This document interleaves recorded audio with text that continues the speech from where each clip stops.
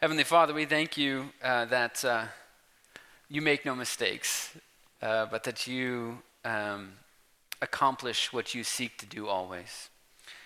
And you promise to build up your church. And we pray that you would do that work now. Accomplish that work by showing us your Son, Jesus Christ, by filling our hearts with faith and love for him.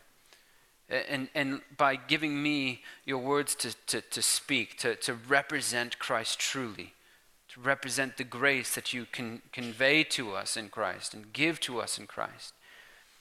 We pray that the meditations of my heart and the words of my mouth and the meditations of our hearts would be pleasing in your sight, O Lord, our rock and our Redeemer. Amen. My sermon title this morning, which is typically obligatory, poses the question that we are going to seek to answer in relation to the Lord's Supper, the sacramental meal that has been laid out on this table before you. And that question is, what does this mean? What's this mean?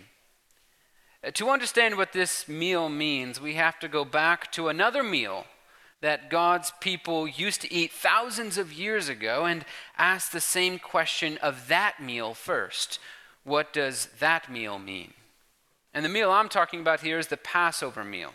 Our Old Testament passage in Exodus 13 describes the prescription of that meal as a perpetual celebration within Israel. By the time Jesus was walking the beaches of Galilee and the streets of Jerusalem, the content and structure of that meal had undergone a number of additions and rearrangements, but it was still faithfully observed every year. And it's actually this first meal, the Passover meal, that Jesus adapts and modifies in order to give us the Lord's Supper. That's why we must first understand the meaning of the Passover meal if we hope to understand the meaning of this meal, the Lord's Supper. The Passover meal was an act of both remembrance and participation in the salvation of God when he delivered the Hebrews from their bitter and protracted slavery in Egypt. As Exodus 13 details, the Passover meal consisted originally of unleavened bread and lamb. And it was anticipated, later prescribed, that the Hebrew children would watch their parents preparing this meal of unleavened bread and lamb and ask, what's this mean? The very question we are asking this morning. And the parents were to tell their children, in response to the question, the story of how God brought them out of slavery through a display of love and strength in the 10 plagues that he sent against Pharaoh and the Egyptians. They ate unleavened bread in the meal because the force with which the Egyptians expelled the Hebrew people was so great and their exit so rapid that they didn't have time for bread even to rise. By the time the 10th plague had hit Egypt, Pharaoh was so ready to be rid of this people and their God that they had to flee with unleavened bread, what we call matzah, right? And they ate lamb during this Passover meal because they were specifically remembering that 10th plague, which finally broke Pharaoh's stubborn will, forcing him to let God's people go, as Moses had demanded. That 10th plague, if you remember, was the death of all the firstborn, human and animal, in Egypt. God was going to kill all the firstborn children and animals because he knew this would be the only way his people would be delivered from their bondage. It would take something this extreme to break the stubbornness of Pharaoh. But he made a promise to his people living in Egypt. They too would suffer the death of their firstborn children and animals unless they took a year-old lamb without blemish and killed it, one for each household. And the meat of this lamb they were to roast and eat. But the blood of that lamb they were to spread on the exterior doorposts of their house so that God would see it and he would spare the household from the death of this 10th plague. As one scholar explains, the blood on the doorposts was a sign of the covenant that those who were within had with God. It marked them as God's people, and so they were spared. The people of God ate that Passover meal of lamb and unleavened bread the night of the 10th plague, and they were to eat it every year after that in order to keep the memory of their redemption and covenant relationship with God fresh in their minds. The Passover meal was therefore an act of remembrance. It was a memorial meal. But it wasn't just a memorial meal, for it had significance far beyond mere memory. The Passover meal was also participatory in nature. It was personal. And although it happened in the past, it had a real effect upon the present. The story of the Exodus was retold, but the parent told this story in response to their child's question with thanksgiving. This was no cold historical retelling. It was filled with praise, which is significant. And one scholar explains why. He writes this about thanksgiving. By giving thanks for God's gifts, one appropriated them to one's own use. This is an old principle of biblical prayer. Giving thanks blesses or consecrates the gifts one has received so that one may use those gifts for one's own enjoyment and profit. In the Passover benedictions, the devout Jews gave thanks for the history of salvation and thereby made it the history of their salvation. By giving thanks for the release from bondage in Egypt, they claimed their own freedom. By giving thanks for the gift of the land, they made it their land. By giving thanks for the kingdom of David, they were assured of their place in it. The Passover meal, if you look at Exodus 13, was not just a single meal. It was a 7-day feast filled with thanksgiving and rejoicing because through their participation in this meal, they were entering into the story of God's redemption. The benefits and promises of God's salvific action in Egypt were being extended to them. As that same scholar says, by participating in the meal, each new generation was added to that people who had been saved from the armies of Pharaoh and the slave masters of Egypt. That God was their God, and the salvation he accomplished was the same they could expect. And they were confident of this because they were eating the meal he had given them to communicate this very thing. And if you're feeling a bit skeptical about all this participatory language, look at what parents generations removed from the Exodus are instructed to tell their children in verse 8 when their children ask them, what does this mean? The parents are to tell their children, it is because of what the Lord did for me when I came out of Egypt. What the Lord did for me when I came out of Egypt. The parent who never spent a day in slavery in Egypt was to tell their child this because through this meal they were locating themselves in the story of God's redemption as heirs to his promises and the benefits conveyed to his people in the Exodus. That God is our God, the mother was to tell her son. That God is our God, the mother was to tell her son. And in eating this meal, we can be sure that he will deliver us from anything that enslaves or controls us as well. This meal was hugely important in the life of God's people. It helped to define their identity, their relationship to God, their relationship to the community of saints to which they belonged. It was central. It located them. It was hugely important, which is why Jesus catches our attention when he alters it. When he alters the Passover meal in order to create the Lord's Supper. The Lord's Supper is a variation of the Passover, and so it retains some of the meaning of the Passover. But Jesus infused that meaning with a new and greater significance when, as it is recorded in our New Testament passage for this morning, he tied the significance of the elements to himself. In Matthew 13, he takes the bread, right? He gives thanks for it.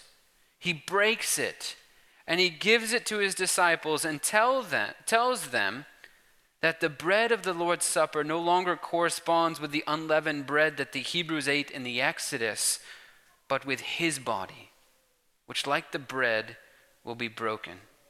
And then he took the cup of wine.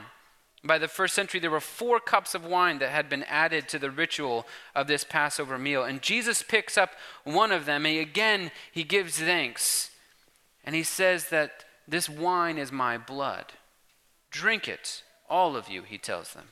For this is my blood of the covenant, which is poured out for you for the forgiveness of sins. And what's interesting is that none of the gospel writers mention a lamb, right? In Exodus 13, we saw that bread and lamb were the 2 essential elements of the Passover meal, but no mention is made of a lamb, and that is because Jesus is the lamb who will be killed in our place, and whose blood we will not spread on the doorposts of our houses as the sign of the covenant we have with God. No, we will drink the blood of Jesus Christ, the lamb that was slain on our behalf in order to communicate the covenant relationship we have with him. You see, the Passover meal was a memorial and a redemption and a participation in the salvation of God when he delivered the Hebrews from their bitter and protracted slavery in Egypt. And the Lord's Supper is a memorial and participation in the salvation of God when he delivered his children from our bitter and protracted slavery to sin. He delivered us from sin through the death and resurrection of Jesus Christ. His body was broken like the bread, and his blood spilt like the wine sloshing around in the cup. And we eat his body and drink his blood, not just to remember his death, but to participate in the salvation he purchased for us on the cross and in the empty tomb. He gives us this meal to assure us of our position and our salvation through him. If a child asks you what this meal means, then Exodus tells you what to say to that child. It is because of what the Lord did for me when I was delivered from sin on the cross. The New Testament tells us over and over again that sin produces death in us, but that Jesus conquered death in the resurrection. And through his resurrection power, he delivers us from the influence of sin, which entangles and enslaves us. All the benefits and promises of his death and resurrection are extended to us and come to us through this meal when it is eaten in faith. This meal is testifying to the fact that when he died, we died. And when he was raised, we too were raised to live a life free from the influence of sin for his own glory and not our own. As the Apostle Paul says, it's no longer I who live, but Christ who lives in me. This is a covenant meal, testifying to our position in Christ. That's why it's not a meal to be eaten by non-Christians or by those who have not received the sign of the covenant, which is baptism. If you look back at the end of Exodus 12, the instructions for the Passover were that no uncircumcised person shall eat of it. Circumcision, like baptism, was the sign of the covenant. And Passover, like the Lord's Supper, is the meal that is eaten over and over again in order that we might locate ourselves, our identities, our relationship with God, our relationship to the community of saints as our brothers and sisters in the covenant, beloved by God.